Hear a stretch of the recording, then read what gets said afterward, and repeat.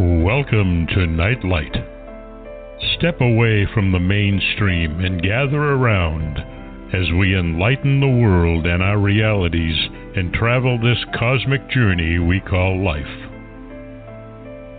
Join us as we share with you and provide that beacon that can guide us all to a better way. Explore with us as we examine a metaphysical montage of spiritual insights, covering everything from the mundane to the magical, UFOs to unicorns, and everything in between.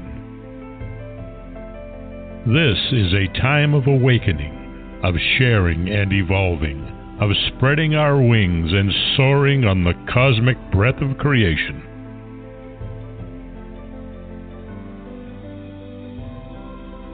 Come and join with other light-minded spirits as we weave our lights together to seek understanding, enlightenment, and, with a little luck, some wisdom. This is Nightlight, a reminder that you are never alone.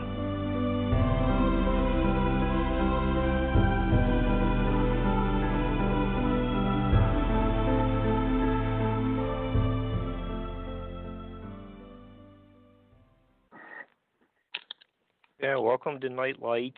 Thank you for joining us for our super special show tonight. Barbara's not doing a ventriloquist impersonation of me, and tonight's show isn't a mirror image of our normal Tuesday night roles. Need to wish Angela Baby Steps a happy birthday. If I forgot, she'd call me a very bad man. Jeff really got wedged behind the paneling last week. I told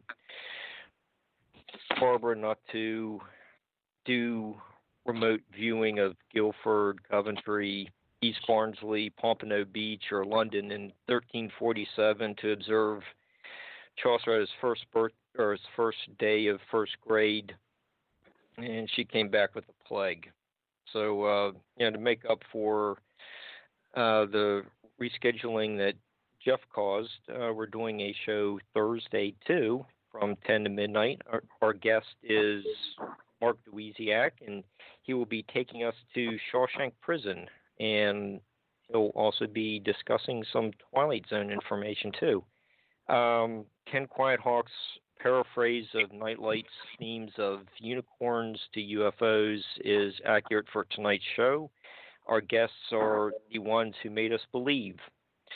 So I just want to thank Ken, and I don't want him to send me to the cornfield. Nick Parisi is returning to discuss the Twilight Zone at 60 conference, of which he is the organizer, and it's going to be held on October 4th and 5th in Binghamton, New York. And his preeminent biography of Rod Serling is entitled Rod Serling, His Life, Work, and Imagination. He is also on the board of directors of the Rod Serling Memorial Foundation. And also joining us for first part of the show, we have Anne Serling, and she should be able to provide us insights into the Twilight Zone and its creator. She was an early childhood education teacher and has, not surprisingly, become a successful author. As I knew him, my dad, Rod Serling, won the Killer Nashville Silver Falchion Award for Best Memoir Biography in 2015. She has adapted two of her father's teleplays for an anthology, the Twilight Zone, the original stories. She is also a member of the board of directors of the Rod Serling Memorial Foundation. So welcome, Anne and Nick. Thanks, Mark. Thank you. That's here. Hey, you're welcome. So, Anne, you wrote the foreword to Nick's wonderful biography of your dad. As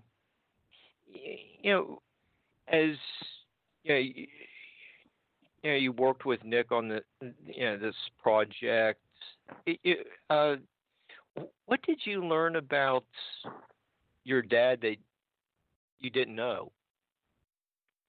Well, I knew he was a prolific writer, but I think reading Nick's book, I learned just how prolific he was. I mean, Nick did such a complete history. It was so impressive, and I think just the right person to do it. Yeah, Nick's book is comprehensive, and we're going to get into parts of the book that really illuminate how far-reaching your dad's career was, and we'll save that for when he is on with us for about an hour before we bring on our third guest. But what are some of the long-term goals for the Rod Serling Memorial Foundation?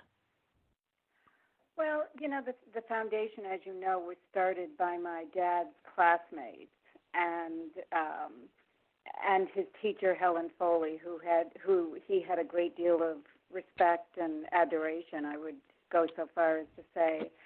And it's just a way to promote, the legacy, and they have some contests where people can write opening and closing narrations of the Twilight Zone. So in a way, it's sort of a platform for writers too, I think, or just people that are interested in my dad. So it's a great foundation with some really terrific people. Yeah, we try to promote not only Rod Serling's work, but his legacy as a human being, as a humanitarian, as a politically minded person, as a charitable person. So we try to keep that in the public eye as well through what we do, and we're trying to do. There are several several projects or dreams we have in terms of promoting Rod Serling, especially in Binghamton, New York. I mean, Binghamton was Rod Serling's hometown, and he was famously fond of his hometown, and we still think that the town hasn't quite honored him as much as it should. So we're working on trying to get a statue built of Rod Serling somewhere in Binghamton. We're working on things like that. We'd love to have a Rod Serling museum in Binghamton. So we have some pretty lofty goals for some things, but I think eventually we will get there. Yeah, the museum is something that my husband was quite interested in doing as well. He's an architect and actually did a model, but it's there's a lot of politics, so it's been difficult to launch that. But Nick, I agree. It would just be terrific if we could get that going. Yeah, it would be tremendous. And when you were growing up, and the Twilight Zone was on TV, and people talking about it years later, did you have a sense of your dad's importance, or did you just see him as dad? And it was kind of just like like you really didn't put the two together, like some people may do when they look at their children, and they look at what their dad has been doing for millions of people. He was really just my dad, and I knew from a pretty early age that he was a writer, but I didn't know exactly what he was writing. Probably until I was about 7 or 8, and I wrote about this in the book, because a mean kid on the playground asked me one day if I was something out of the Twilight Zone, and I had no idea what that meant. so I went home and asked my father, and he explained that he wrote for a series. It was a little too old for me, but whatever explanation he gave at that time sufficed. And the first episode that I ever saw was Nightmare at 20,000 Feet, and I actually watched that with my dad at our cottage, and I was pretty shocked to look from the television to my father to think, oh my God, this is scary stuff that he does, even though he didn't write that. Richard Matheson did. It was, the image that you saw was so entirely different than the dad at home, the dad I knew. Mm-hmm.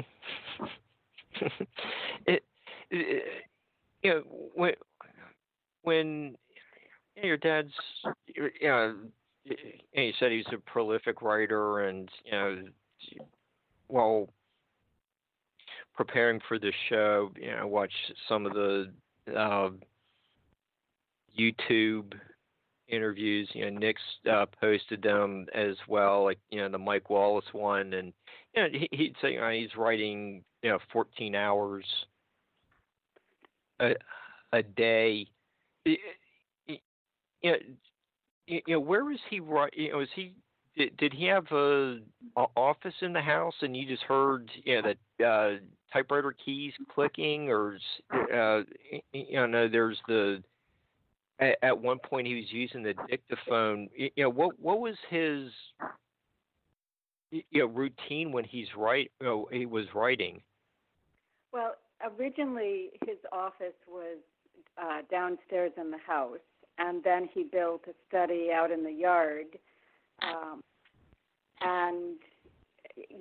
He started, when he first started writing, he used a typewriter. He was very quick with two fingers.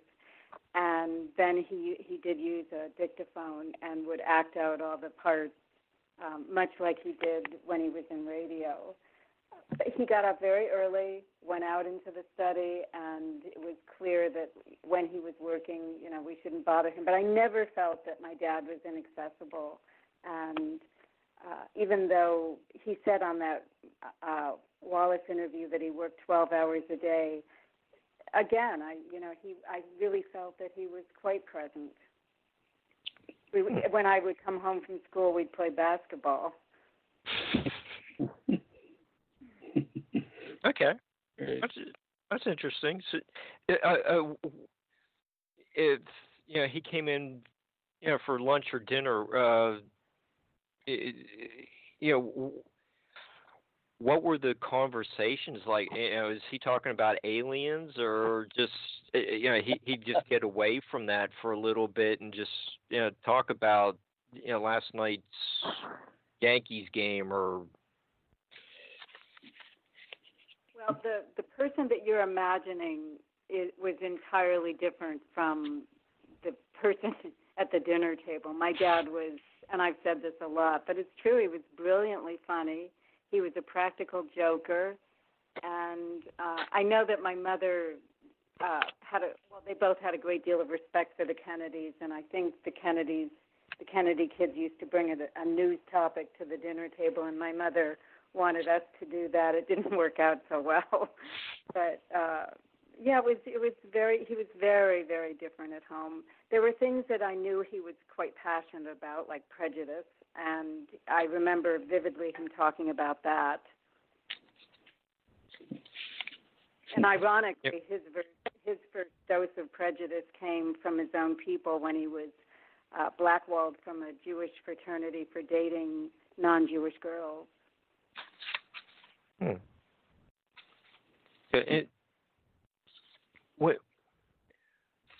When we look at chapter 12 of Nick's book, he gives us several quotes from your dad, like, 1 year after the Twilight Zone goes off the air, they'll never remember who I am. You judge good writing by its lasting qualities, and nothing I've written in my life, and that spans 24 years of professional writing, will ever be remembered 100 years hence. Well, we're 60% through that 100 years. It's maybe those couple quotes are about the only time your dad was wrong, but it does sound like he was just being a very critical artist. Was he? Did your dad really think that he wouldn't be remembered for his contributions to literature? Well, I think the fact that he said it indicates that he may have felt that way. I know that there was a quote that he said he wanted, if he could just be remembered as a writer, that was sufficiently an honored position for him. I think he was proud of many of the things that he wrote, but perhaps he thought it was fleeting. I don't know. I can tell you that he would be so honored and surprised to know that we're even having this conversation all these decades later. Okay. Yeah, that's enough right there to kind of wrap the show after just 15 minutes, and that's just really awe-inspiring. But that's to hear that from you. But it's just like what you were saying about the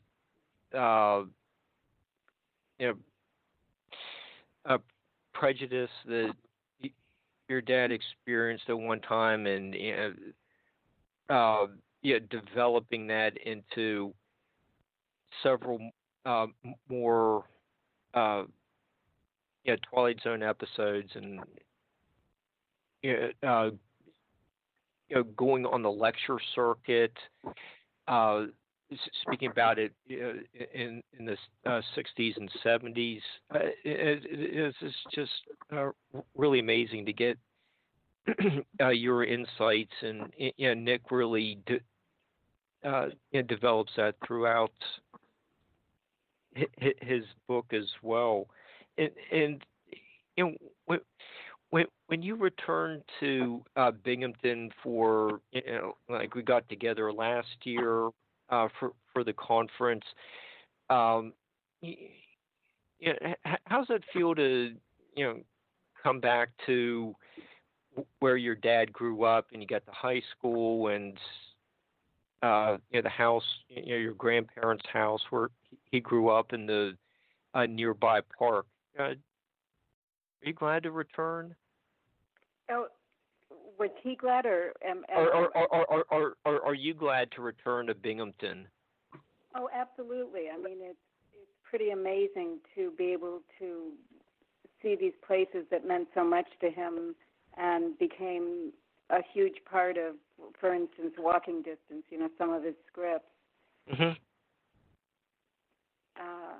And that people remember him and honor him and celebrate his work. And he really did. He really did. He went back to Binghamton himself every time. Every year. Ann can speak to this. When he would come back and go to the lake on Cayuga Lake, he would take the opportunity to go drive to Binghamton and drive through his old hometown and see those things and see his old house and everything. So he never cut the tie to Binghamton. He was always drawn back to it, and his boyhood home is there and pretty much looks like it did when he was there, and that park is still there, and the carousel is still there with the same horses that he rode when he was a kid, and his high school is standing in the same spot. So you can get that walking distance Willoughby kind of feeling from the place that it hasn't in some ways hasn't quite moved on since 1942, in those ways anyway. Yeah, it was an annual pilgrimage. Every summer when we'd come east, he would take that drive back, just like Walking Distance. Also, the Night Gallery they're tearing down Tim Riley's bar. That was another one. He told the college audience that he had a propensity to write about the past, and I personally think those are his best scripts. Yeah, and one of the themes from last year's conference is mirror image with the bus station in Binghamton and the what's now the Boscov department store downtown. So there, it wasn't just the carousel from the park. He included a lot more of what he knew from the town in several of the episodes. Well, a part of this was that my father's father died when my dad was overseas, and even though the war was over, my father didn't have enough points to come home, and he couldn't go to his father's funeral. So there was that. He didn't get the closure, and so there was, grief that carried on throughout his life. So to be able to go back and as Nick said, drive by his old house and go to the carousel and touch these places meant a great deal to him.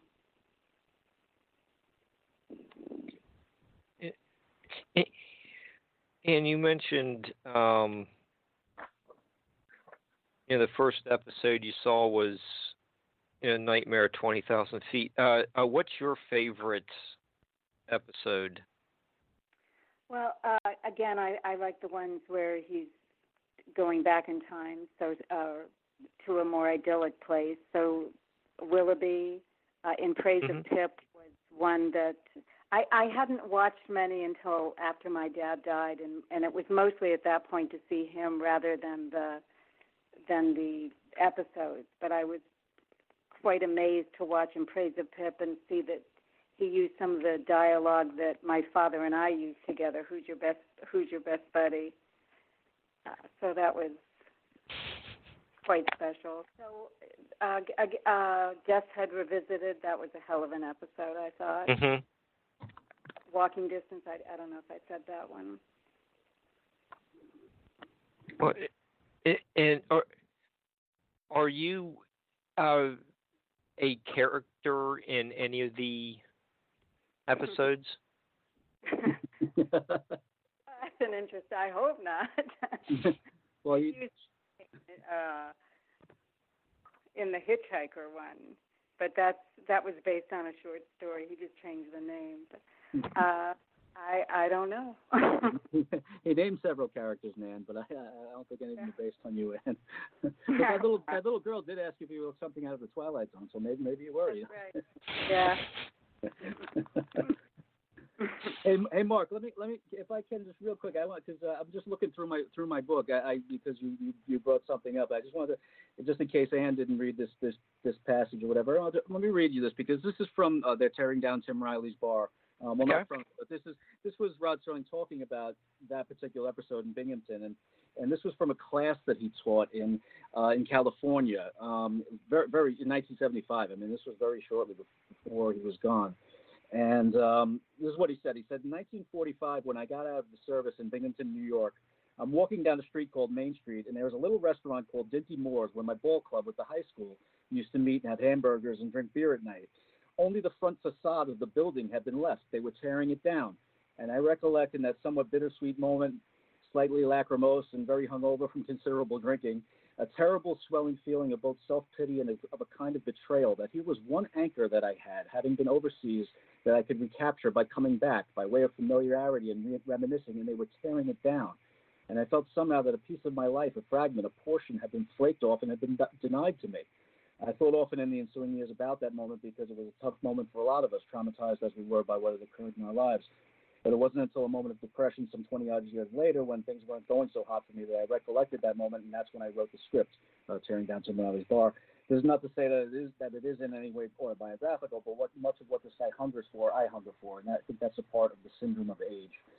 So there's a couple of lessons in there. One is as a writer, never throw anything away in terms of even emotions and thoughts. I mean, he had this thought 20 years earlier, and it occurred to him and said, I think I'm ready to write that script now. And it's an example of, yes, of course, he took these autobiographical things and they inspired fiction, and that's the way it works. And so this was very, very directly inspired by Binghamton and by his time coming back after the war and realizing that, he'd been denied something of his past that he should have had. And just follow up with what Nick just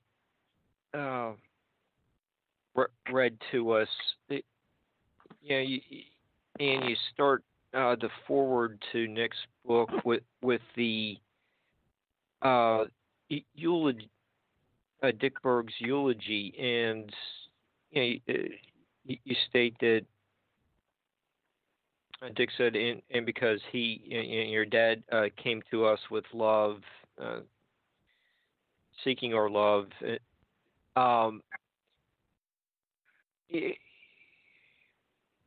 I think with some of the examples that we've talked about with wanting to reverse the prejudice and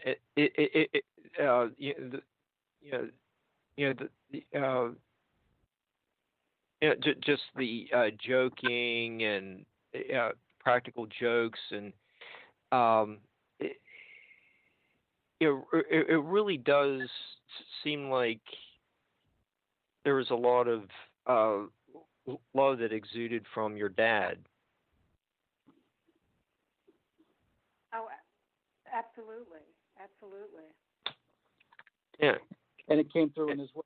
It's I say this all the time, man. I don't know of another writer who wore his heart on his sleeve as much as your dad did, and I think that's one of the things that endears him to so many of us, that he was unafraid to wear his heart on his sleeve when it came to his work, and you saw it obviously outside of his work.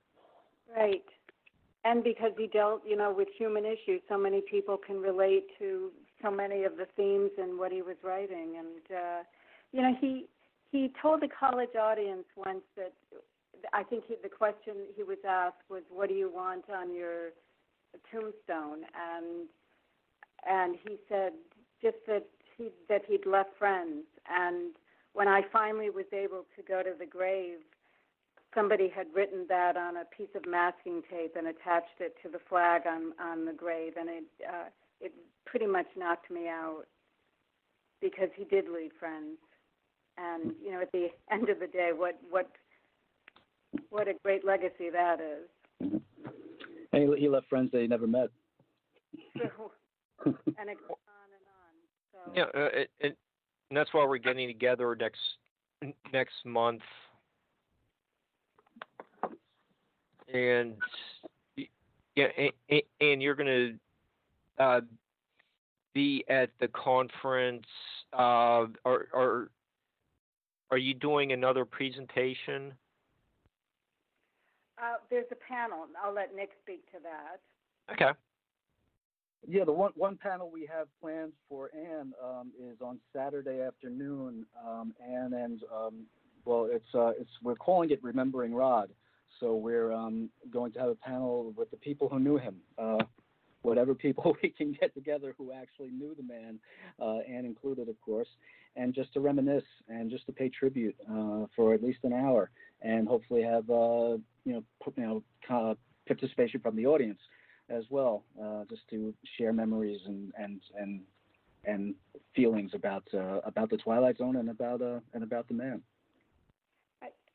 I just wanted to add also, there's a program in Binghamton where all the fifth graders watch the Twilight Zones. It's called it's the Fifth Dimension program, and they learn about all these themes, scapegoating and prejudice, and it's been going on, mob mentality, et cetera, and it's been going on for 12 years, and it's really an extraordinary program with some very special kids and gifted teachers, and one of the teachers talked a few years ago about showing the episode the monsters are due on Maple Street, and she asked the class, "Who are the monsters?" And she said the entire class stood up.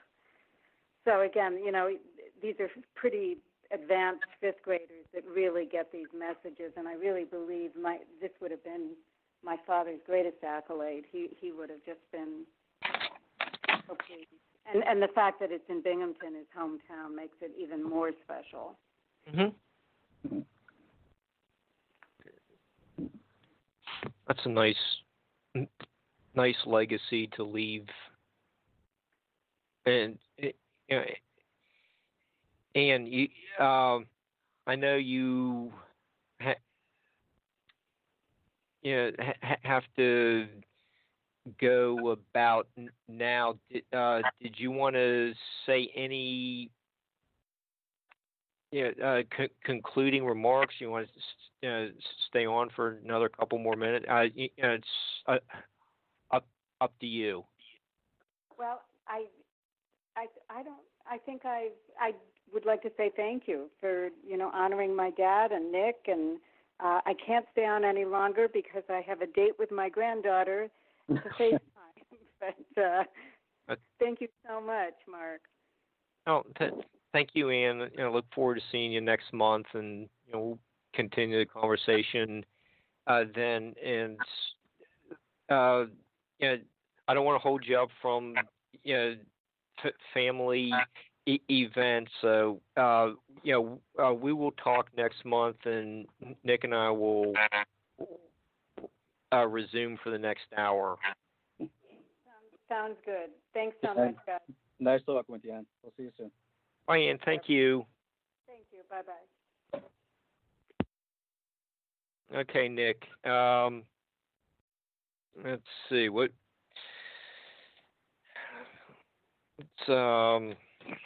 get more into your book.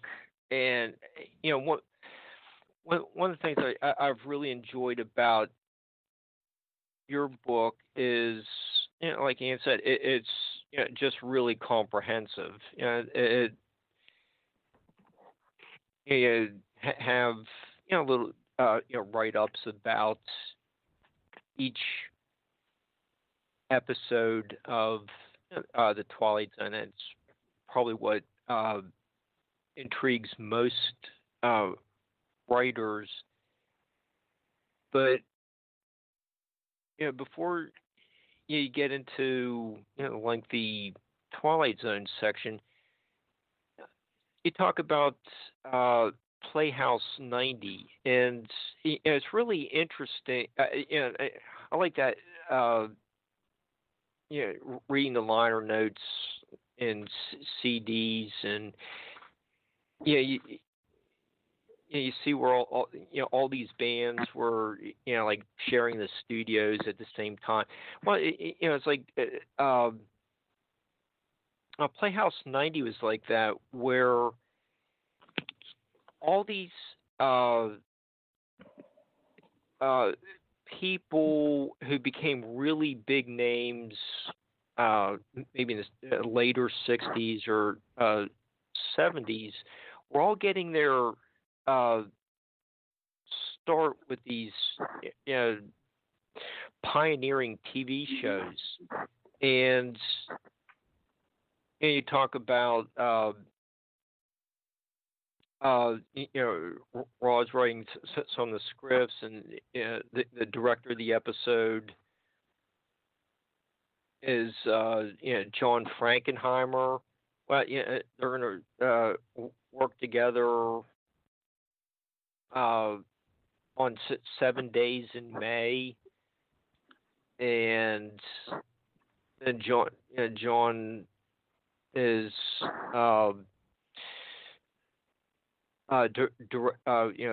what about the next movie he does is the Birdman of Alcatraz, and you get Telly Savalas in there, and Telly is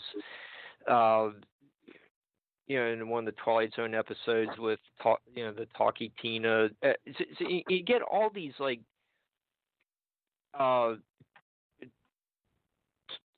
Playhouse 90 and some of the early Twilight Zone connections, and you can kind of start seeing where their careers are developed or emerging out of these shows. It's you really place a lot of importance, and a lot of people probably don't realize what was going on at that like late 50s, right before the Twilight Zone starts. Yeah, well, I mean, one of the ideas I had behind writing the book, one of the things that really made me write the book was that I wanted to address Rod Serling's career in this way, in a comprehensive, complete way, to just go right from the very beginning and start from there and give people a real sense of what these shows, the particular stories were about, what each particular story that Rod Serling wrote, what the stories were and what they were about, and give them a sense of also the series itself, how the series kind of tied into the television landscape of the time, and just be able to give people a sense of the evolution of Rod Serling as a writer and also of television as a medium, because he started writing on shows that, if you watch them now, they would look terrible, some of them, and some of them still look pretty good. But I'm talking about well before Playhouse 90. I'm talking about the early stuff. But so to give people an idea of that stuff, because again, there have been enough books written about the Twilight Zone. I mean, how many more books can we have about synopsizing Twilight Zone episodes? So I didn't want to do that, although I do it to some extent in the Twilight Zone section of the book. But I wanted to do that for other series. And when we get to Playhouse 90, as you mentioned, Playhouse 90 was, it was the crown jewel of the CBS network at the time. It was the most prestigious show on television, bar none. It was not a question. It was the first live 90-minute weekly dramatic series on television.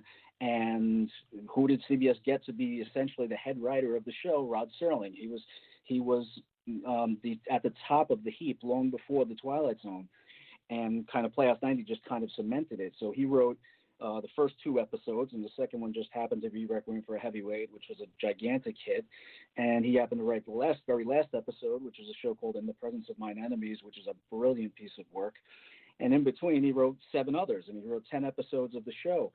And Playhouse 90, you get John Frankenheimer directing several episodes. You get a plethora of stars on Playhouse 90. Jack Palance and Art Carney, Jack Klugman, Charles Lawton, all these big names of the time. And you didn't generally see those big names as far as actors go on television at that time before Playhouse 90, because television had kind of a competitive relationship with motion pictures at the time. It wasn't kind of, it was absolutely was competitive. And motion pictures, the motion picture studios were afraid that television was cutting into their audience, and they wouldn't let their actors do television. It was, first of all, it was seen as a step down for them. If you were a movie star, you really didn't want to go slumming on TV. That was the thinking at the time anyway. But the movie studios themselves didn't want their actors doing TV because they would be, it's like fraternizing with the enemy, but when Playhouse 90 came along, it was so prestigious, and the writing was so good, and the directors were so good, and it was also shot live in Hollywood, not in New York, in Hollywood. So they would have to have the proximity to Hollywood, so to the Hollywood stars. So they were able to get all of these, big name actors. Vincent Price was on the first episode of Playhouse 90. So they were able to do that. So you had some really great production values on Playhouse 90, and it's kind of the if anybody asked me what's a watch of Rod Serling outside of the Twilight Zone, I'd start him on Playhouse 90, because for me, the 10 episodes that he wrote for Playhouse 90, 7 of them are great, and the other 3 are good and worth watching too, So there's just some amazing work that he did for that show. And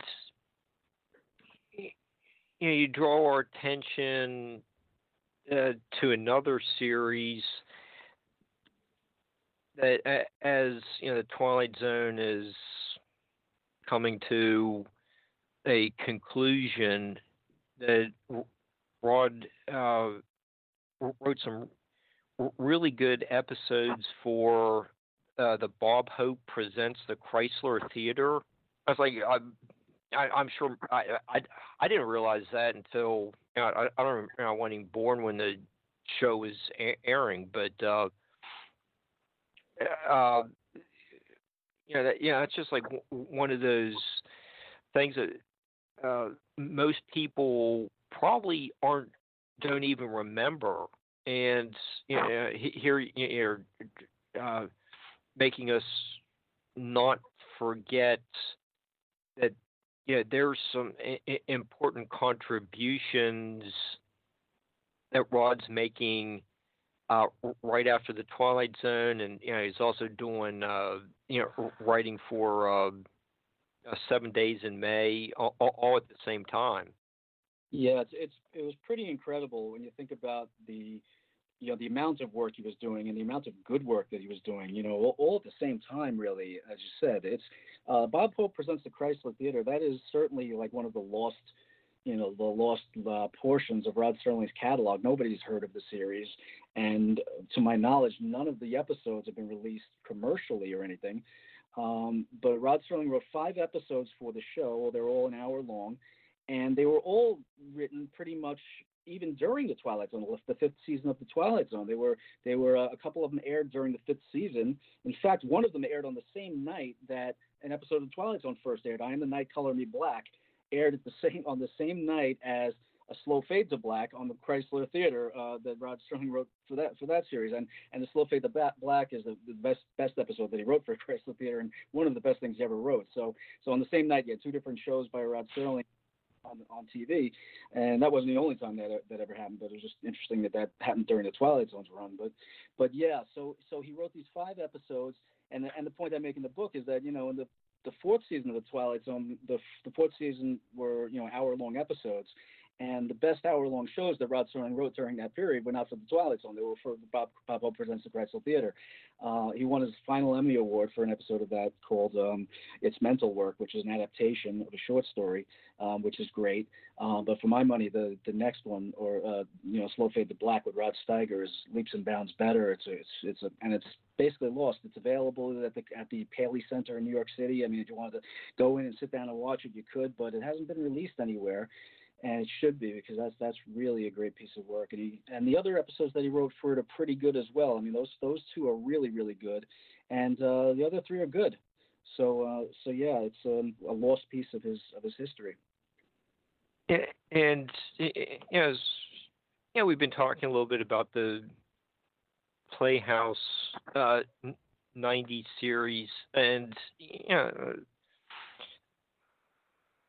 obviously there's a period in there when that's coming to an end, and the Twilight Zone is getting ready to start, and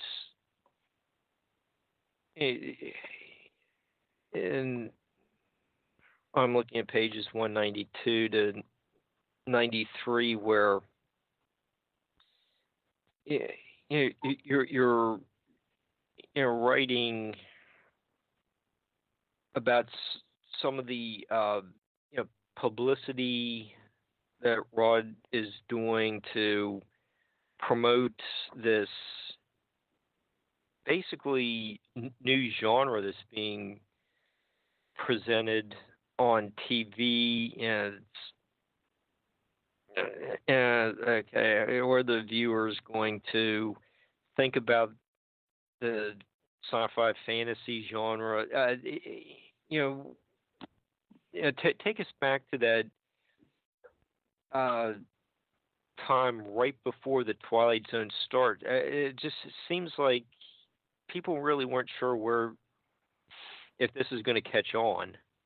Oh yes, definitely. It was especially for a guy like Rod Serling, because again, it was Rod Serling was such a prestigious figure in television, such an honored writer, and to go from writing these 90-minute dramas, straight dramas that were applauded and lauded by the critics, and to go from that to a filmed 30-minute science fiction and fantasy series, he said it was like Stan Musial leaving the Cardinals to go coach third base on a little league team.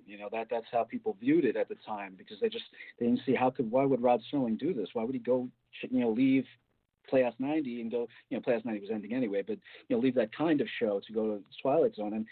And Rod Serling knew what he was doing. He first of all, he wanted to do this type of show just because he loved it. He loved science fiction and fantasy and horror, and he really wanted to do this type of show. He wanted to do these type of stories for his whole career, really. He wanted to. He hadn't tried in a long time because he knew that it was just wasn't accepted on television for a real writer to write this stuff for 6-year-olds. That's how they saw it. They saw it as the bug-eyed monster stuff, and it's not anything to be taken seriously. And when he was given the chance to do his own show, he said, I'm going to do that science fiction show that I've always wanted to do. And luckily for us and for him that he had enough clout by that point where he could call that shot and say, this is what I'm going to do. And they went along with it. They put him through the ringer a little bit in terms of he had to write 3 different pilots for it before they said, yeah, this was the one we'll go with. But otherwise, he called the shots, and he was able to, produce that show the way he wanted it produced. And he was able to take this genre that was seen as a thing for kids not to be taken seriously and elevate it into an art form, to elevate it into something that was truly meaningful. And, you were talking with Ann before about, whether he knew his legacy was going to last this long and everything, and he certainly had his doubts. And part of that doubt was just the fact that he just thought these 30-minute shows weren't, they weren't, how important could they be? They're only these 30-minute little short stories. Who's going to remember them? He still had his mind in that, I have to write the great American novel. Nobody's going to remember me for a short story. But hey, here we are 60 years later, and there's yet another Twilight Zone series out now, and the show is going to last forever, and Rod Serling is going to last forever. And one of the episodes that Mike Pfeiffer showed last year at the conference was Purple Testament, and an episode was dealing with such a really unexplained phenomenon, like being able to see who's going to die next. That has to be one of the first shows to deal with something a little like out there, that does get into might be a good explanation for why he's a little nervous about how this series would be received, but it was episodes like that that pretty much laid the foundation of night, what we do here on Nightlight and Coast to Coast, and Richard's Searage shows.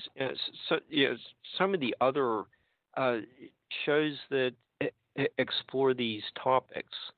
Yeah, I think I try to make I think I make the point in the book, but I tell you I make this point in presentations that I give often about the Twilight Zone, is that one of the things that Rod Serling has to be given a gigantic amount of credit for is the fact that he educated the mass audience on how to watch fantasy on television, how to watch science fiction and fantasy. I mean, more so fantasy than science fiction. But he addressed, because this is a television show for 18 million people watched that first episode of the Twilight Zone.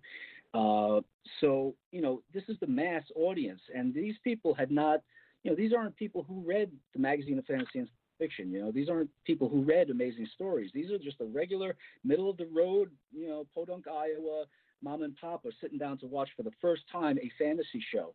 And Rod Serling had to really educate them on, okay, this is what the Twilight Zone is, but more generally, this is what fantasy is. In a fantasy show, Somebody can look into somebody else's face and see a light, and that tells them that that person's going to die. And you just got to go with me on that. Trust me, just go with me on that. That's, you accept it and go. And you see this, I talk about this in presentations a lot. You see this in little ways, how Rod Serling talked to the audience, not necessarily in the show itself, but in like introductions he would do in between the shows, or in other ways, or in interviews where he would say, listen, I know it's kooky, that was one of his words. He liked to say kooky. It's a little kooky, but go with me. Just take it on faith. This is what happens in the Twilight Zone. And through 5 seasons, he was able to educate that mass audience to the point where now, and not just now, but 50 years ago, you no longer had to explain those things to people. They understood now. Now I get it. Now I know that in some shows the person can fly off the roof. They don't have to walk down the fire escape. They can actually fly. So it sounds silly, but it really was something that he had to be conscious of, and he did it consciously, and he did it brilliantly. And every science fiction and fantasy writer since then owes him a giant debt of gratitude for doing that, because he opened that door for everybody else to come afterwards. And speaking of opening the doors for other people, you in your biography, you do talk about where Rod and Ray Bradbury,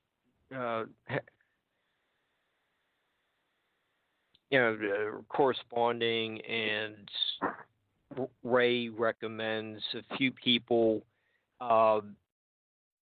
to help out with the writing duties. That seems like a really important moment in the show or the series. Ray only wrote one episode, but he's actually a very important 21st century American science fiction writer. But and then he brought on. It was what Ray's recommendation led to Richard Matheson coming on, and Anne mentioned he's the one that wrote the Nightmare at 20,000 Feet. That's one of the all-time best episodes as well. So what was that collaboration like between Rod and Ray?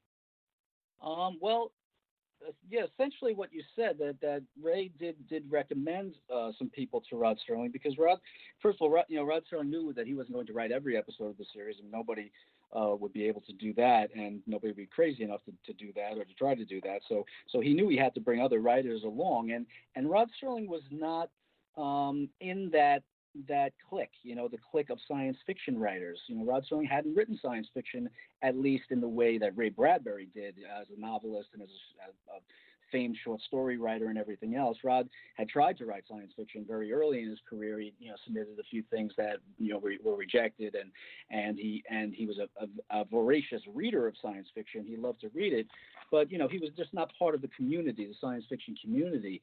So he needed some guidance, and Ray Bradbury suggested Beaumont and Matheson, and he also suggested a writer named John Collier, who they ended up adapting one story from John Collier. Most of the time they couldn't get the rights to the John Collier stories. He always wanted too much money, John Collier. But what happened was Serling essentially invited Beaumont and Matheson to the screening of the pilot.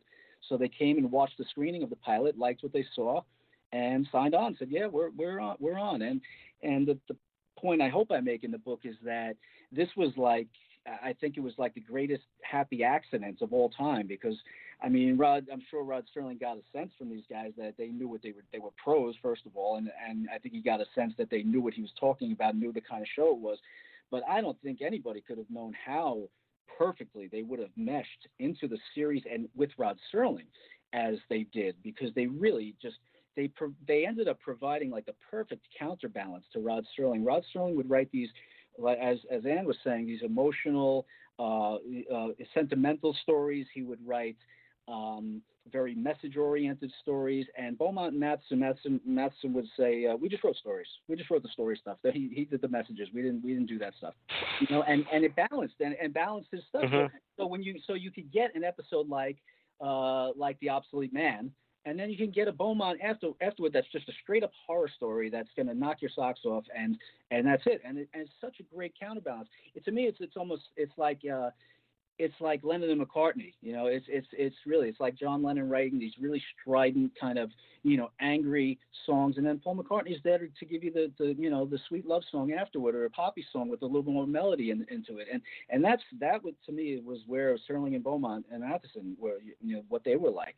And then George Clayton Johnson came along, and George Clayton Johnson actually did write, I think, very Serling-esque stories. Which again was worked out well. In fact, I think it's funny. You can see how there are actually more than one writer who I think wrote very Serling-esque stories for the Twilight Zone. One is George Clayton Johnson. One is the guy by the name of E. Jack Newman wrote an episode called The Trouble with Templeton that I have to admit, when I first saw this episode long ago, and I saw the credits, I said, "Oh my God, Rod Serling didn't write that? I would have sworn Rod Serling wrote it, and he didn't." So you have episodes like that are very Serling-esque, but Rod Serling didn't write them. And when you take it all together, it just meshes so beautifully in the course of 156 episodes. Yeah, it's just interesting when if you read your book. And you break down after each season who wrote what, and Rod wrote this many episodes, Matheson did this many.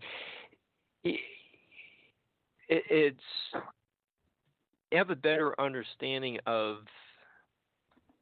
the chemistry and teamwork to pull this series off that has had such an enduring 60-year legacy. I hope so. And honestly, one of the things I wanted to do in the book is that Twilight Zone obviously is very special in the Rod Serling catalog. I mean, there's no way to deny that, and I would never even try to deny that. So one of the things I wanted to do was, I was kind of synopsizing each of the shows that Serling wrote, but I didn't want to completely ignore the other ones. So I at the end of each chapter or at the end of each season, I do list all the ones that are written by other people, just so people know that, I didn't forget about those. They're here, and I give you a little rating on each of them that, just from my, opinion. And just to make sure that everybody has, the list of all of the Twilight Zone episodes. But I have gotten, more than one person. I got an email from somebody that my publisher sent to me and said, so-and-so says, you missed this episode, and you missed that episode. And I have to go back and say, no, you don't understand. I only did the Rod Serling episodes. I didn't do every single Twilight Zone episode. Otherwise, the book would be 100 pages longer than it actually is. And it's long. Yeah, and it's just what you were just discussing. It just really makes Rod, like one of these people where you would want to work for him, because there was a chemistry to get this to work right, and it seems like we covered like aspects of like the artist's demand for perfectionism of himself, but in your book, you're showing us that like there really wasn't a whole lot of egos with the writers. It became more so with his battles with the like studio people, but working, like being part of that little close knit group is intriguing to watch how that's developed.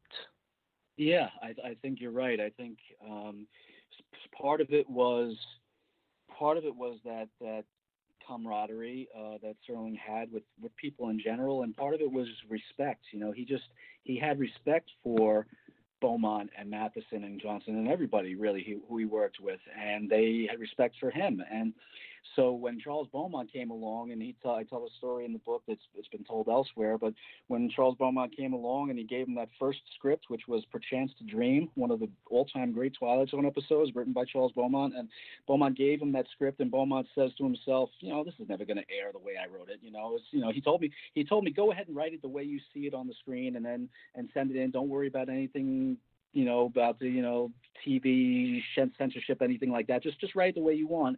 And Beaumont says, this is never going to air the way I wrote it. And sure enough, it airs word for word, not a word changed, airs the way he wrote it. And he says he was just so floored by seeing that.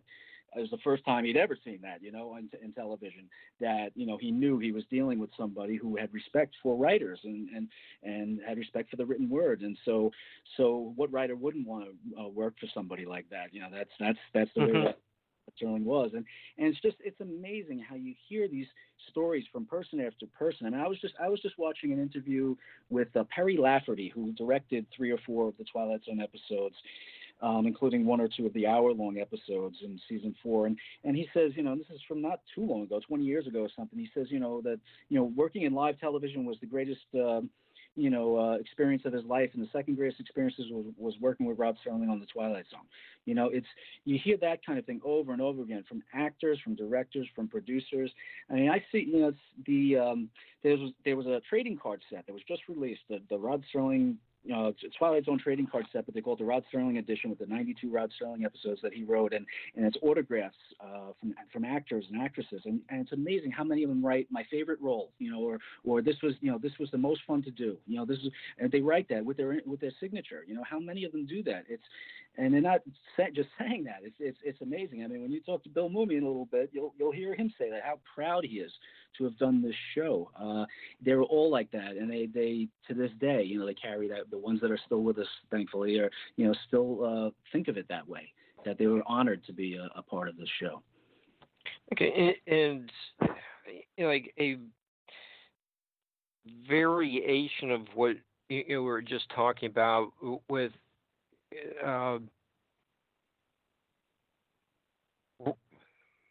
writers, looking back on their experiences working with Rod. You also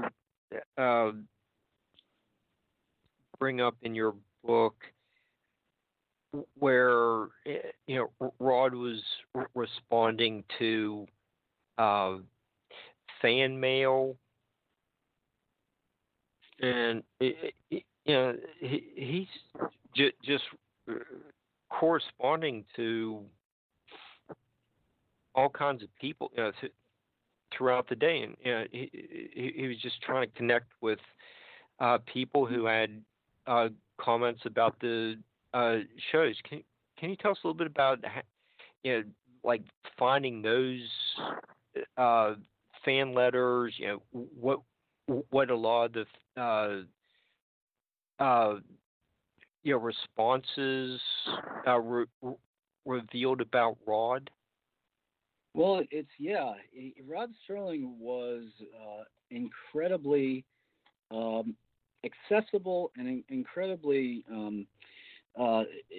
accessible is the right word. He was the type of guy. He seemingly responded to every letter he ever received, and personally, it wasn't like he had a signed photo and that he would send out. If you sent him a letter and asked him a question about an episode, he would write you back and answer the actual question. He would do that all the time. So doing the research for the book, I was able to see a lot of these letters because he kept everything. He kept every letter that ever crossed his desk, I think. So he would do that. And if you wrote to him with a complaint about the episode, that you didn't like an episode, he'd probably be even more apt to give you a very detailed response and a respectful response, assuming you gave him respectful criticism. So he was so good like that in terms of just responding to every letter that he got, every fan letter. Just very accommodating is the word I was looking for. Very accommodating with people who are watching the show. I mean, part of this, of course, was public relations and everything. He was, this was his baby, Mm-hmm. and he wanted it to be successful. But overwhelmingly more, it was just Rod Serling's nature. That's the type of guy he was. He was just, you wrote him a letter, he was going to respond to it. That's just, it was courtesy. It was common courtesy. So he, I don't know how anybody wrote this much. Possibly, I don't know how anybody could possibly have written this much when you take into account things like this, like letters and other things. I mean, he dictated. That's part of the reason, but even so, it's just amazing just how much came out of this man. It's unbelievable. Okay, and yes, our listeners tonight might go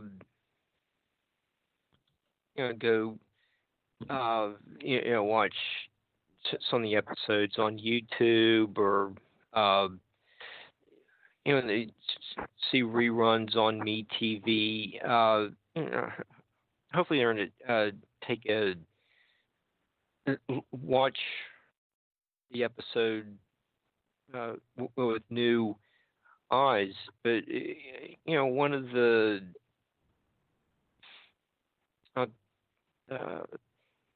differences they might see as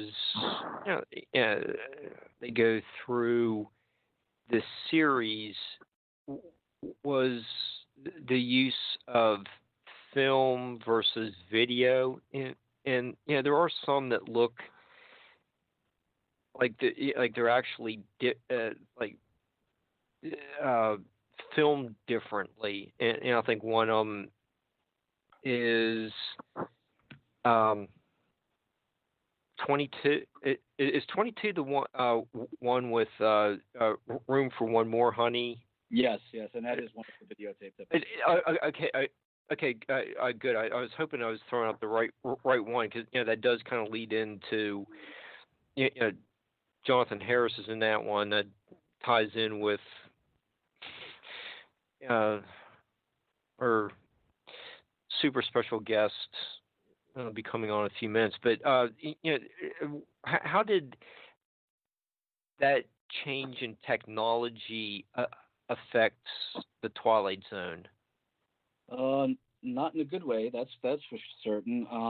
It wasn't. The technology had already existed, but what it was it was solely a budget cutting technique. It was decided beforehand. What happened was that after the first season of the Twilight Zone had wrapped, it was a modest success. It wasn't a runaway hit, but it did well enough to warrant renewing it for a second season. But the sponsors and the network wanted to cut the budget, and one of the ways they saw that they could cut the budget was if they did. Originally, it was planned to do 10 videotaped episodes, and videotape was cheaper than film because it required less setup time. It was more static. You had fewer sets, and the editing was much quicker on videotape than it is in film. So it kind of just shortened the production time, and it cut some off the budget. As it turned out, it really didn't cut the budget that much. It did cut it a bit, but not all that much. But as you could see by watching those episodes, there's 6 of them. 22 is one, and 5 others. They look completely different than the rest of the series. It almost looks like a different series. And what happened was Rod Serling, they originally planned on doing 10 episodes on video, and basically after the 6 episodes were done on video, Rod Serling said, enough. I this is terrible. If you guys have to continue with the other 4 on video. Oh, actually, I might be wrong about this. I'll have to go back to my book, but it might have been 16 episodes. It might have been 10 more on video. I'm not sure, but there was going to be more on video. And Rod Serling said, if you're going to do any more on videotape, I'm out of here. I did enough writing for the show already. You can do the rest of the season without me writing anything. I'll still, I'll host it and everything, but I'm not writing anymore. And he had to kind of use that as a threat because he saw that this really was ruining the show, or would have ruined the show. And thankfully, they went with him on that. They said, okay, all right, we'll go back to film, and the 6 episodes that are on videotape are, they're kind of an oddity. It's one of the frequently asked questions you get from people who are just watching the show for the first time. They say, what's with these other episodes? They look so strange, and that's it. It's just that they were done on video, and they don't have that. They don't have the film noir look. They don't have the shadows and the atmosphere that the other episodes have. But that's not to say all 6 of them are terrible. One of them is The Night of the Meek. That's on videotape, and I think that one happens to work on videotape. I think it still probably would have been better on film, but it works on videotape, and that episode I think is terrific. I think in the case of 22, I think it hurts it. I think that one certainly would have been a lot better on film. And then there's 4 others that are varying degrees of good or bad. But yeah, so thankfully it was just those 6 episodes. Okay, and we have been talking a lot about the Twilight Zone. Hopefully you have a lot of people really developing an interest in this conference. So maybe would it take just a minute where you could tell us more about the location of where the conference is going to be held, and the dates, websites. Yeah, sure, I'd love to. Well, we're calling it Serling Fest 2019. The TZ at 60, so it's the 60th anniversary of the debut. Twilight Zone debuted October 2nd, 1959. So October 2nd, 2019 is the 60th anniversary. And the convention, I wouldn't really call it a conference, only because there were Rod Serling conferences a while back at Ithaca College, and they were much more academic and conferences. This is more of it's like a convention. It's we're going to be screening Twilight Zone episodes. We're going to have about a dozen different writers there who have written books about Rod Serling or the Twilight Zone will be on hand to give presentations, to do panels, and that type of thing. And it's going to be October 4th, 5th, and 6th. It's the Friday, Saturday, and Sunday. It's a three-day event in Binghamton. And this year, this is actually the 3rd year we're doing it. We've done them in the past 2 years, but this is the first year where we're doing 3 days. And we decided we're actually going to be doing it at 3 different locations in Binghamton. So, and they're all within blocks of each other. They're very close. So it's not, there won't be much traveling, for anybody. But so on the Friday, October 4th, we're going to be at a place called Atomic Tom's on State Street in Binghamton. It's kind of like a catering hall kind of place where we're going to be doing some things there. The next day, we're going to be at the Broome County Forum Theater on Washington Street in Binghamton, and that's the place we've had the last 2 conferences at. It's this beautiful old theater right in the heart of downtown Binghamton, and there's a Rod Serling memorial in the waiting area of the Forum Theater. It's a really nice display of Rod Serling photos and other mementos there. So we're going to be there all day on the Saturday. And then on Sunday, October 6th, we'll be at the Helen Foley Theater at the Rod Serling School of Arts at the Binghamton High School. So it's Rod Serling's high school. We'll be at the Helen Foley Theater all day Sunday. And there's going to be a whole bunch of things, screenings. We're going to be doing, there's not only the 60th anniversary of the Twilight Zone, but it's actually also the 50th anniversary of the Night Gallery pilot movie. So we're going to be commemorating that with a screening of the Night Gallery pilot movie and a discussion about that. We're going to be having as a guest Tom Elliott, who does the Twilight Zone podcast, a very popular podcast in England. He's flying over to be with us, and he's going to be doing a live podcast on the Friday at Atomic Tom's, and with interviews of all the guests. Ann Serling, as we mentioned, will be there, certainly as part of the Remembering Rod panel that we're going to be doing. And it's going to be a 3-day love fest of the Twilight Zone and Rod Serling and everything in between. So we're really, really looking forward to it. And for more information, tickets and everything else, you can go to rodserling.com, www.rodserling.com. Right now we have 3-day weekend tickets available online. We weren't able to do daily tickets online, but if you do want to just come for one of the 3 days, you can do that. You just will have tickets at the door, so you can come to any one of the events on each day, and we'll have tickets available at the door. It'll certainly be less than $40. It's $40 for the weekend, for a weekend pass for the 3 days. But you can come just for one specific day if that's what you want to do. So it's going to be fun. Okay. Is there a lodging nearby? Well, there is the DoubleTree Hotel is right across the street from the Forum Theater, but I believe that they are sold out for the weekend, unfortunately. But there are plenty of others. There are a couple different Holiday Inns. There's a Holiday Inn in downtown Binghamton that's very reasonable and very close to everything, and a lot of people, several people are staying there. So that's one I would recommend. But we didn't actually set up a block of rooms or anything like that this time, because it was a little bit strange with the logistics and everything. But that particular one, the Holiday Inn, I know is close to everything, and you could look into that one. Okay. Nick, you mentioned that this year is the 50th anniversary of the pilot for Night Gallery. There's another, one of those connections with Rod and Roddy McDowall doing, the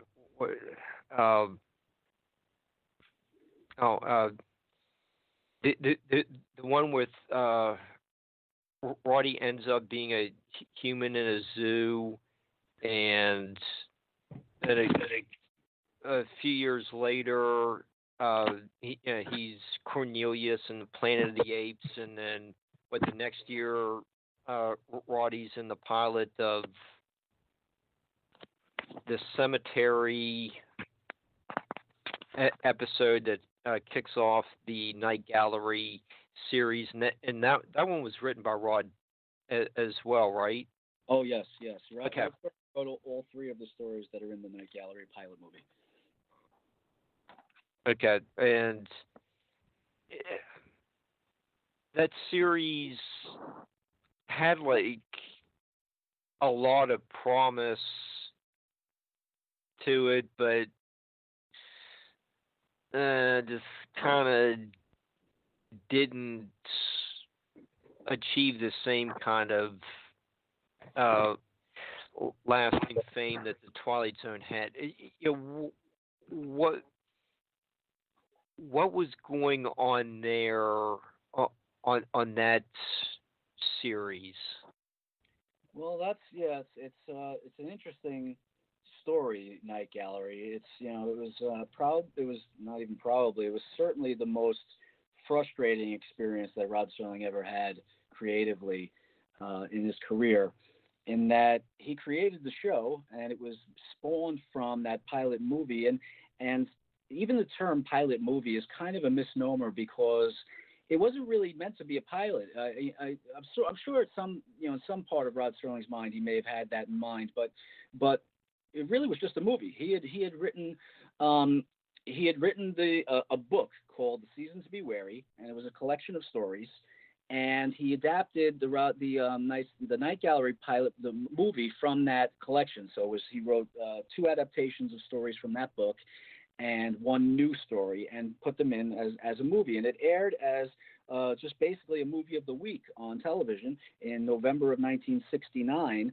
And it got really good ratings and a really good response from the public. And, so Serling was nominated for an award from the Mystery Writers Guild of America for Best Dramatic Presentation of the Year. And almost immediately discussions began on how do we turn this into a series.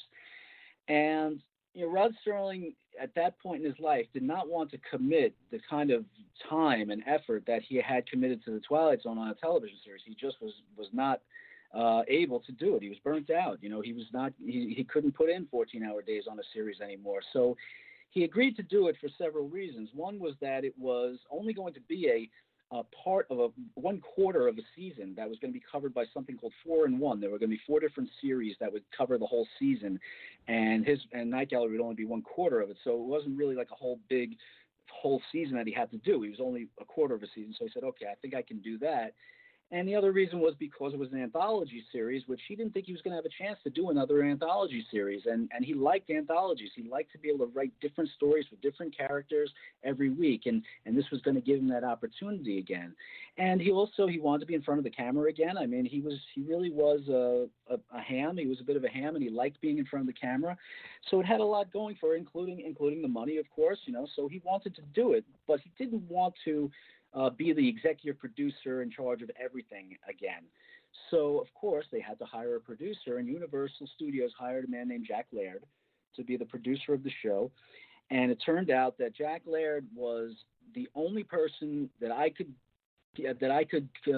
find in my research of Rod Serling's career that Rod Serling didn't get along with ever. He was the one guy that he butted heads with ever, and it happened almost immediately. They just never saw eye to eye on this series from day one.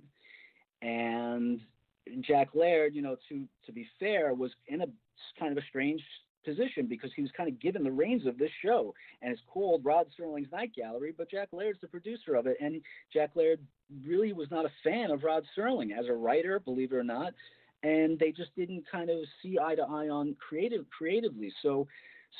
But Jack Laird did not handle Rod Serling well at all, and so they fought, and Rod Serling became frustrated with the series very, very quickly, and so he didn't have any creative control on the series at all, and that shows that the series suffered for that.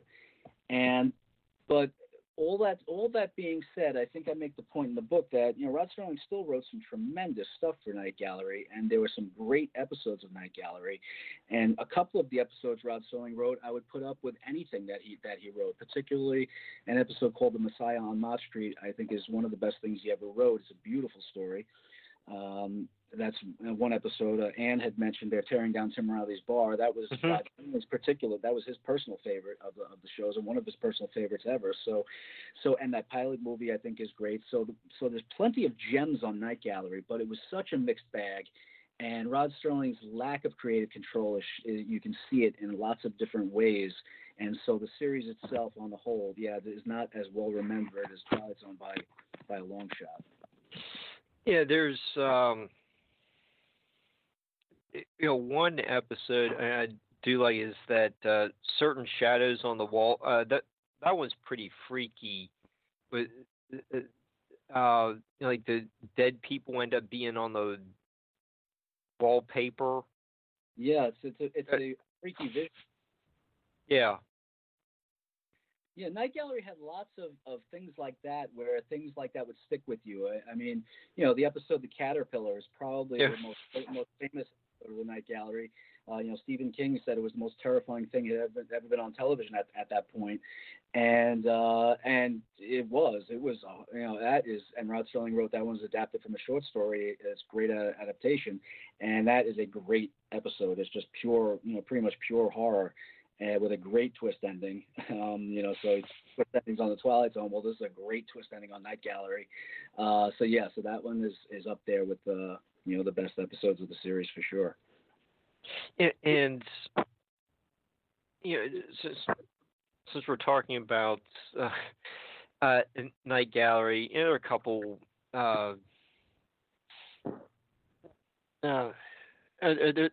There's at least that one real goofy episode with John Astin as like a hippie guy, thinking that he's in heaven, and he gets bored waiting around for the good things to happen. But in your book, you tell us that the Twilight Zone really paved the way for like the Addams Family, Bewitched, the Munsters, John Aniston was in the Addams Family show, but yeah,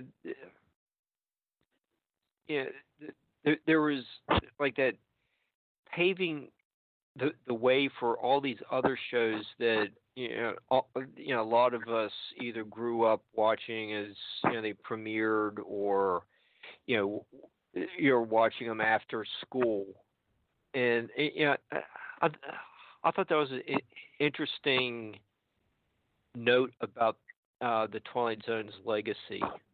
Well, yeah, it did to some extent open the door for some of the shows like that. Only because I think the point I make in the book is that people today, again, probably this sounds strange to some people because they'll it's hard to put yourself in that mind frame of that time, but at the time, what I was talking about is that Rod Serling had this idea for not one of the best Twilight Zone episodes by a long shot, but Mr. Beavis, one of the Twilight Zone episodes, supposed to be the pilot for a series. Actually, he had an idea of a series where this bumbling character named Beavis would be visited by his guardian angel, and he'd get into trouble every week, and the guardian angel would kind of get him out of trouble, and they would learn a lesson at the end of it, and that was basically it. And it didn't sell. And one of the reasons it didn't sell was simply because it was fantasy. That just because it had a fantasy element in it. Still, the audience, the networks thought that the audience just wasn't ready for that type of show in prime time. We got the Twilight Zone, that's kooky enough. And this is fairly early in the show too. It wasn't. I think Beavis is the first season or second. I'm not sure. So maybe second season. But so it's fairly early on, and the network was just it's fantasy, it's too goofy, people aren't going to want to watch that in prime time, and that was it. And it wasn't until about 4 years later, and all of a sudden you had the Munsters, Addams Family, Bewitched, I Dream of Jeannie. They all came out within very short period of time from each other, and they were all fantasy, and just 4 years earlier, Rod Serling was told, "No, you can't do that show. It's too much fantasy." So the success of the Twilight Zone, I think, certainly finally got the networks to open up their eyes that people can understand this kind of show, and they're not going to say, "Who are these monsters? This is silly," But and it was silly, but it was. But, it was people could watch that on primetime television and it was okay. Yeah, and even though Night Gallery could be seen, some episodes were silly. Some really did create a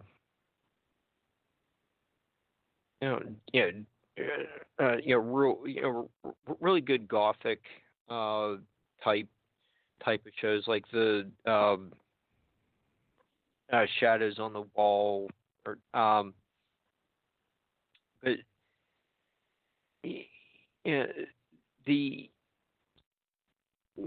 aspect of the fantasy that may have impacted and someone who's also getting his foot in the door is Steven Spielberg. Yeah, well, Steven Spielberg's basically his first job was directing one of the episodes of the Night Gallery pilot film, and he did a great job on it. The episode with Joan Crawford called Eyes. And that was essentially his first big job, big break. And I think he's done a few things since that I think have been pretty well received, I think. So that was his first, and then he ended up doing an episode of the first season also called Make Me Laugh, which is awful, just downright god awful. And from all and some of his scenes had to be reshot, and everything. So that didn't go nearly as well as the pilot movie episode, but so he went from both extremes, I think. But so you get guys who are directors who became big stars, and you have actors who became big stars, and they got their breaks in these kinds of shows. Okay, speaking of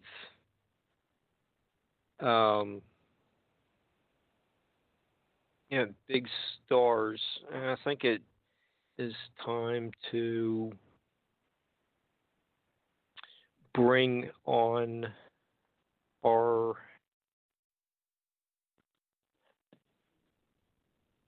super special guest. And let me get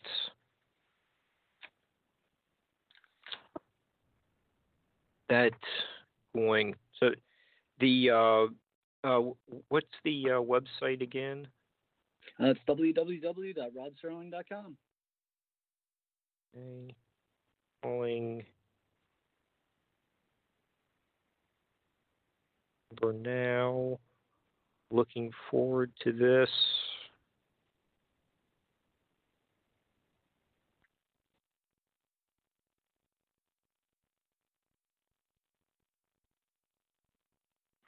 Hello. Hey, Bill. Hey, is this Mark? Yes, it is. And I have Hi, Nick Mark. Parisi. Hey, Bill. And you got Nick Hi, Nick. Parisi here. Hey, Bill, how are you? I'm good. I thought I was expecting a call from my grandmother from hell, but it's me, Billy. I think that's right. Hey, that is one of the 6 video episodes that the network, in its infinite wisdom, decided to change from film to video. Yeah, we were just talking about that. Yeah. And I just need if there are maybe 2 people in the audience who may not recognize your voice. I just want to give our it guests. might have changed. Puberty struck in the last 59 years. Okay. Our super special surprise guest doesn't need much of an intro. His work has been ingrained in our lives for 60 years. We heard him on Sunday nights on Dr. Demento with his fish heads. He has a wonderful music and songwriting career. He was in one of the greatest action adventure movies of all time, Papillon. He had 3 memorable appearances in The Twilight Zone, as well as more than the 3. But carry on. Go on, Mark. I'm enjoying. Okay, as well as being Will Robinson in Lost in Space. So welcome, Bill Mumy. Thank you, Mark. That was nice. No, I did the 3 original episodes, Long Distance Call, It's a Good Life, and In Praise of Pip. And then I did a cameo type thing in the feature film. And then I did It's Still a Good Life in the 2003 Twilight Zone. And then I wrote one of those episodes as well. So I got plenty of T-Zone badges on my uniform. Okay, and just as we're just getting started, I wanted the audience to know that you will be appearing via Skype or electronically at the Twilight Zone convention on Saturday, the October 5th. 5th. Okay. Yeah, I hope that technically works out. I'm sure that'll be fine. But that'll be a first for me, beaming myself over there. All right. Well, first for something. That's right. Absolutely. And it'll be good. It'll be real good. All right. If the technology doesn't work out, we'll have a toy telephone handy. There you go. Since we are speaking about your appearance in Long Distance Call, did that episode help you to shape your view of the afterlife? Because you do have something similar to that in your song "Dying to Be Heard." Some of your other spiritually oriented songs.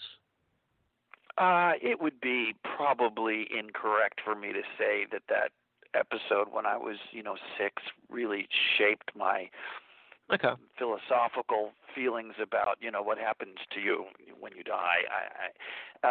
Really, I had just done an episode of the Loretta Young Show that James Shelton had directed with Cloris Leachman. And when James Shelton was, brought on to direct Twilight Zones, he cast me in that episode. And, one of the main things that I remember about Long Distance Call particularly was, yes, it was done on video, and I had been working in live television, Playhouse 90s and things like that. It's certainly a totally different experience, shooting a show where you cut and then you do coverage constantly and you reset up and, it moves at a much faster pace, and it's just a completely different lighting situation. It's more like a soap opera or live TV back in those days, the video aspect of it. One of the things I remember is when we were blocking it and rehearsing it, Mr. Serling was there, and he really wasn't happy with the last scene when Philip Abbott picks up the toy telephone and pleads with his deceased mother to, not claim the life of his son. And we just stopped everything for a good 45 minutes or so while Rod Serling, and it might have been Bill Idelson, it might have been, Charles Beaumont, I don't remember because I wasn't necessarily introduced to either one of them. But they kind of huddled over in the wings, so to speak, of the soundstage, and Rod rewrote that dialogue. And within a very brief amount of time, it kind of went from gold to platinum. It just was improved greatly in a very short amount of time, and everyone was very well aware of that. One of the things about the Twilight Zone is, Rod Serling, of course, brilliant visionary and singular talent, but he also had an incredibly good executive producer in Buck Houghton. Buck Houghton really had Rod Serling's back, and he really went to the mat for Rod Serling in terms of network interference, especially with the videotaped mandate. They were going to do a whole season on tape to save, some money, and Buck Houghton said, no, we're not going to carry on after they did that. It makes those 6 episodes, very special and unique and stand alone in a way as a small little pocket of the zone. But obviously they were correct in going back to film. And Buck Houghton was a great champion for Rod Serling. He called me personally with Carol Serling when they were doing the feature film. And, they were really nice and flattering and asked me if I'd just do a little nudge, nudge, wink, wink thing in the remake of It's a Good Life that Joe Dante was directing. Because they really, confirmed to me, at least, verbally, they told me that, Rod really liked my work. And it was very flattering, and I was happy to be included in that project, even though I didn't think it was that successful, when it was all said and done. Obviously, it was also a great tragedy. But anyway, to have Buck and Carol Serling reach out to me like that was very flattering. Buck Houghton is he's the unsung hero of the Twilight Zone. There's no doubt about it. And they were a great team. They were that was the most productive, creative relationship I think Rod Serling ever had was with Buck Houghton. They were just no doubt about it. I mean, Buck really did protect him, and he was an excellent executive producer. And he totally got the Twilight Zone, which is oh yeah, what was needed. I mean, we're living in such a different world. Mm-hmm. You're going back to what you would call classic Golden Age TV, where creative visionaries truly fought for, with the aid of their executive producers, for their visions to be shot. You know what I mean? Whether it was Alfred Hitchcock, whether it was Ozzie Nelson, whether it was George Burns, whether it was, Rod Serling or Walt Disney, those people really were able to create television the way they wanted to. And there were certainly a lot of obstacles thrown in their way, but these people were so talented and respected and strong-willed that thankfully for the audiences, they got to produce the projects the way they wanted to. And that's a rarity in those days, and it's certainly almost vanished in today's world, with the exception of some of the, the more smaller little Netflix. Well, they're not so little, but the smaller things where you only get 10 episodes or something, where they're willing to roll the dice with the creative control. Right. Bill, when It's a Good Life premiered, it was in the middle of a trilogy of 3 very dark episodes. The Mirror, with Peter Falk as the Fidel Castro character, then the one you're in, and that was followed by Death's Head Revisited with the Nazi returning to Dachau and being judged by the ghosts of his victims. But when you look back on just those 3 episodes, you're the star of this second one. That's just a major accomplishment in itself. Well, it's certainly first of all, I guess you can be objective about something 59 years later, right? It's a fantastic television show. The cast is brilliant. The short story by Jerome Bixby was turned into this incredible teleplay by Rod Serling, and again, James Shelton did a fabulous job of casting and directing that project. It's held up really well, and I'm very pleased that I was a part of all of those Twilight Zones. But certainly that one has, garnered the most attention over the years.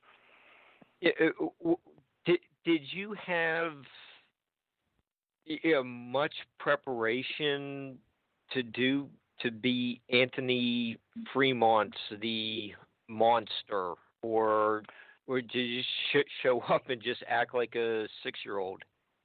No, I mean I was very well aware of a couple of key things when we were shooting the show. One was that I was in complete control of reality. So in essence, he's the most powerful mutant that ever existed. Now this was before Jack Kirby and Stan Lee had created the X-Men, so I wasn't thinking in terms of mutants. But Anthony Fremont is the most powerful mutant in existence. What I was aware of was that he had unlimited powers. But what was another big thing that I was aware of was that he was constantly picking up your thoughts. That, as an actor, is a very important, part of that character, because it's like your brain is a radio dial on scan, and it's constantly kind of picking up these different thoughts. So there's a peckishness about Anthony in a way where he's noticing things because of that.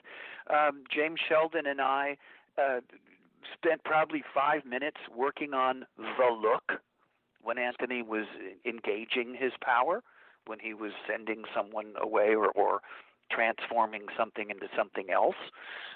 We together spent just, it didn't take long. It's like, okay, when you do that, make your eyes real big. And, there was a little nostril flare involved.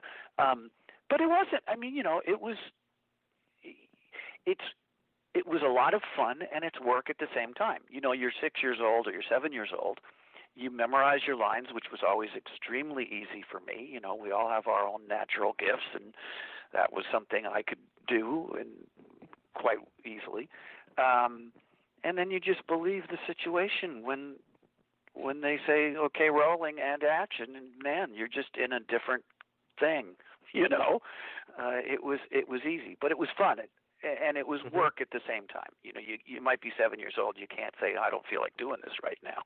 You do it, and it was great. And working with the talent on so many different projects that I got to work with was certainly an incredible education in terms of, acting and television and filmmaking. I mean, I really got to work closely with masters of the craft at the top of their games. So, I was very fortunate to be a part of that stuff. One of the interesting things about It's a Good Life is, there really aren't, or there isn't any, makeup applied to you, like no prosthetics, you could have the eye, the hidden eye, from the one episode. There's none of that. It's just your face. I know where you're going with that. I know where you're going, and I think first of all, the fact that the Twilight Zones are in black and white, or the classic Twilight Zones are in black and white, is such a positive thing, because immediately you can suspend a certain amount of belief, and you're going into another realm of vision and reality. But whether it was Buck Houghton's choice or Rod Serling's choice, and I'm sure it was a collaborative process, they decided for the vast majority of the Twilight Zones to let your imagination take you into a certain realm, as opposed to, cheesy rubber monsters on Lost in Space. Oh, I like those too. That's a whole different subject. But, you see the shadow of the Jack-in-the-Box, right, for instance. You see it for just a second. Your mind registers like that. Whoa, that's that guy's face. But you don't really dwell on that. It's just a shadow on the wall. And when he's holding the three-headed gopher, he's holding a three-headed gopher, but all you see is the tail twitching. I can go on and on, but either the audience knows it or they don't. But the fact remains is they left so much to the audience's imagination. They respected the audience to get it, as opposed to just throwing it right in their face and saying, here it is. And certainly, that was done a few times too, but actually I think it was more successful when it was implied as opposed to really overly overt. Yep. Yeah, that's one of the charms of It's a Good Life episode is just the minimal amount of special effects, but it makes such a lasting impact 60 years later. Just really. I agree. I completely agree. When Anthony's upstairs with his dad, you hear a dog barking, and then you hear the dog's not barking anymore, and Anthony just tells you, I put him in the cornfield. It's so much more powerful. Yeah, let that play in your mind's eye than it is to go show a Labrador disappearing. And we have about 12 minutes left, and I also want to touch on in praise of Pip, and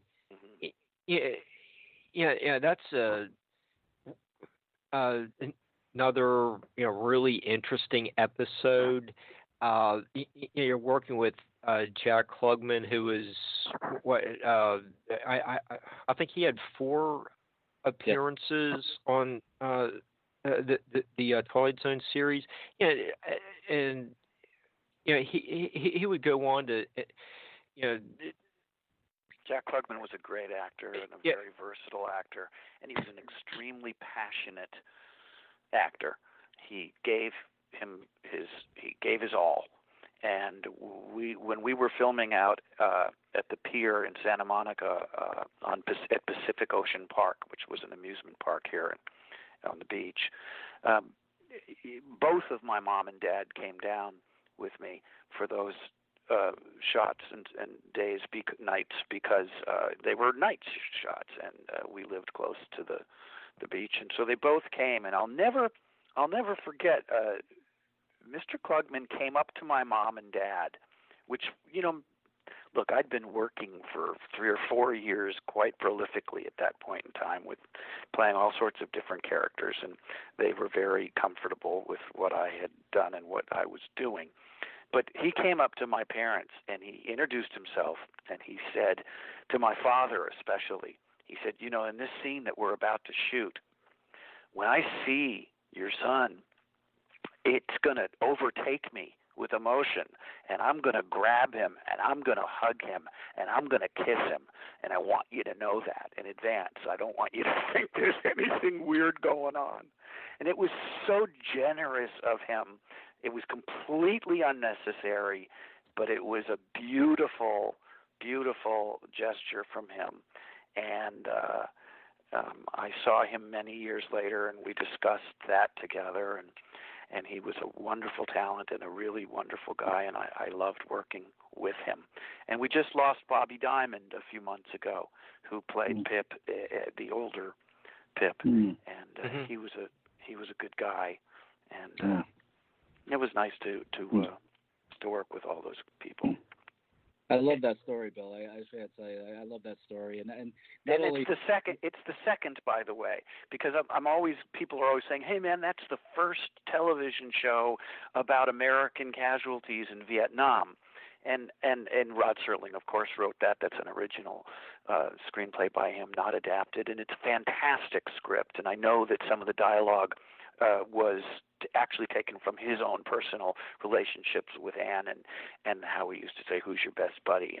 and things like that. But actually there was an episode of Route 66 before the Twilight Zones in Praise of Pip that did mention American casualties in Vietnam. So I'd like to clarify for the record that it was the second major television show to address that. And it's like Rod Serling, he was the star of the Twilight Zone. You know, those anthology shows, there's very few of them anymore. But back in the days of Playhouse 90 or Alfred Hitchcock or the GE Theater, whatever, he was the singular on-screen regular in that series.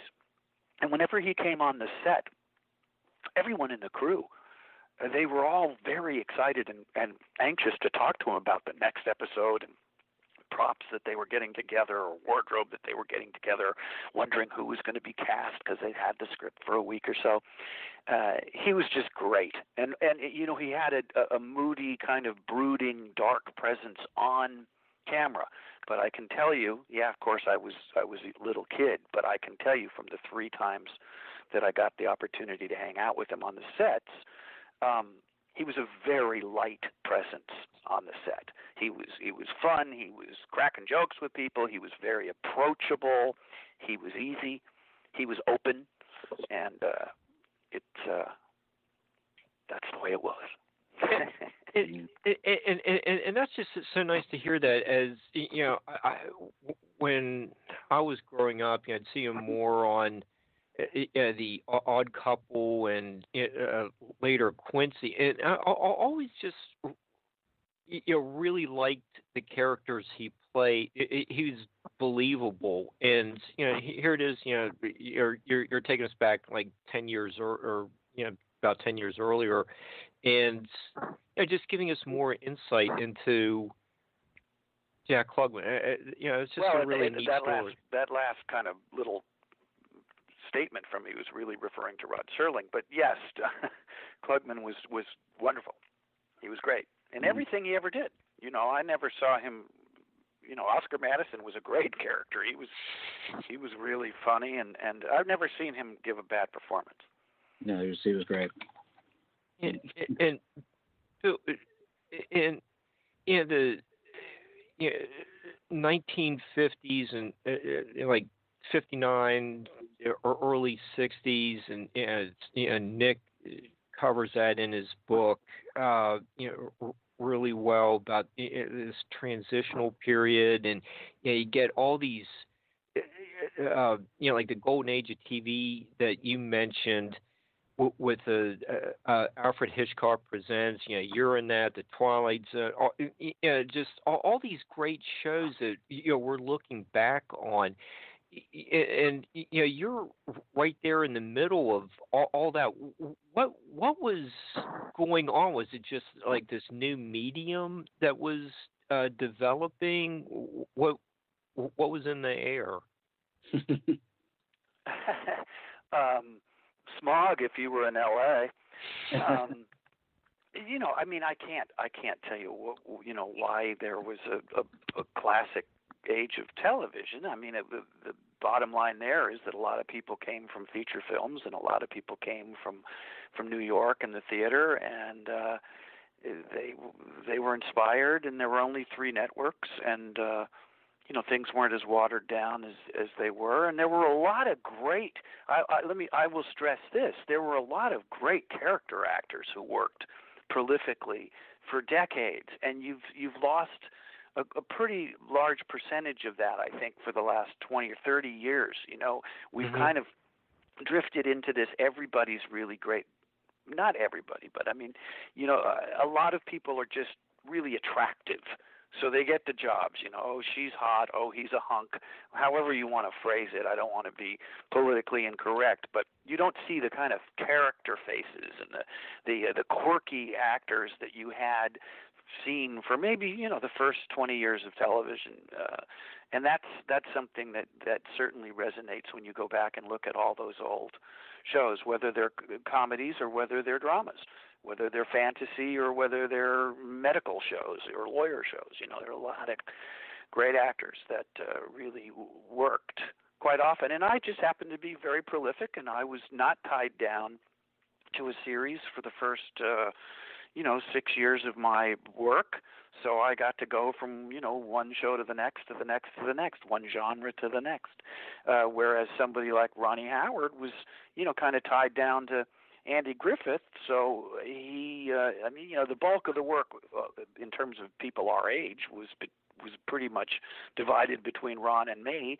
And, once he was working 10 months a year on, or 9 months a year on Andy Griffith, that kind of gave me more of a opportunity to do so many different type of roles. It was good. It was a good thing, and things worked out for him okay. Yeah, I think so. Well, Bill, you just happen to be really good too. Let's not kid ourselves. I'm amazed at some of the performances you gave as a little kid. Really.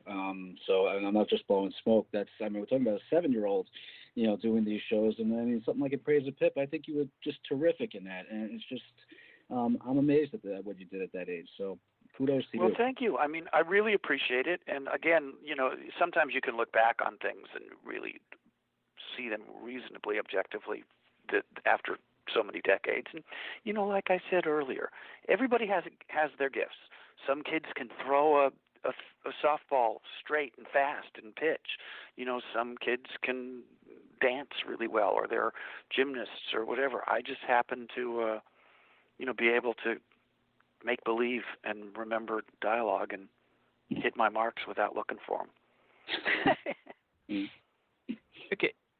And we're down to about 2.5 minutes or so. Phil, do you have you have the October 5th technology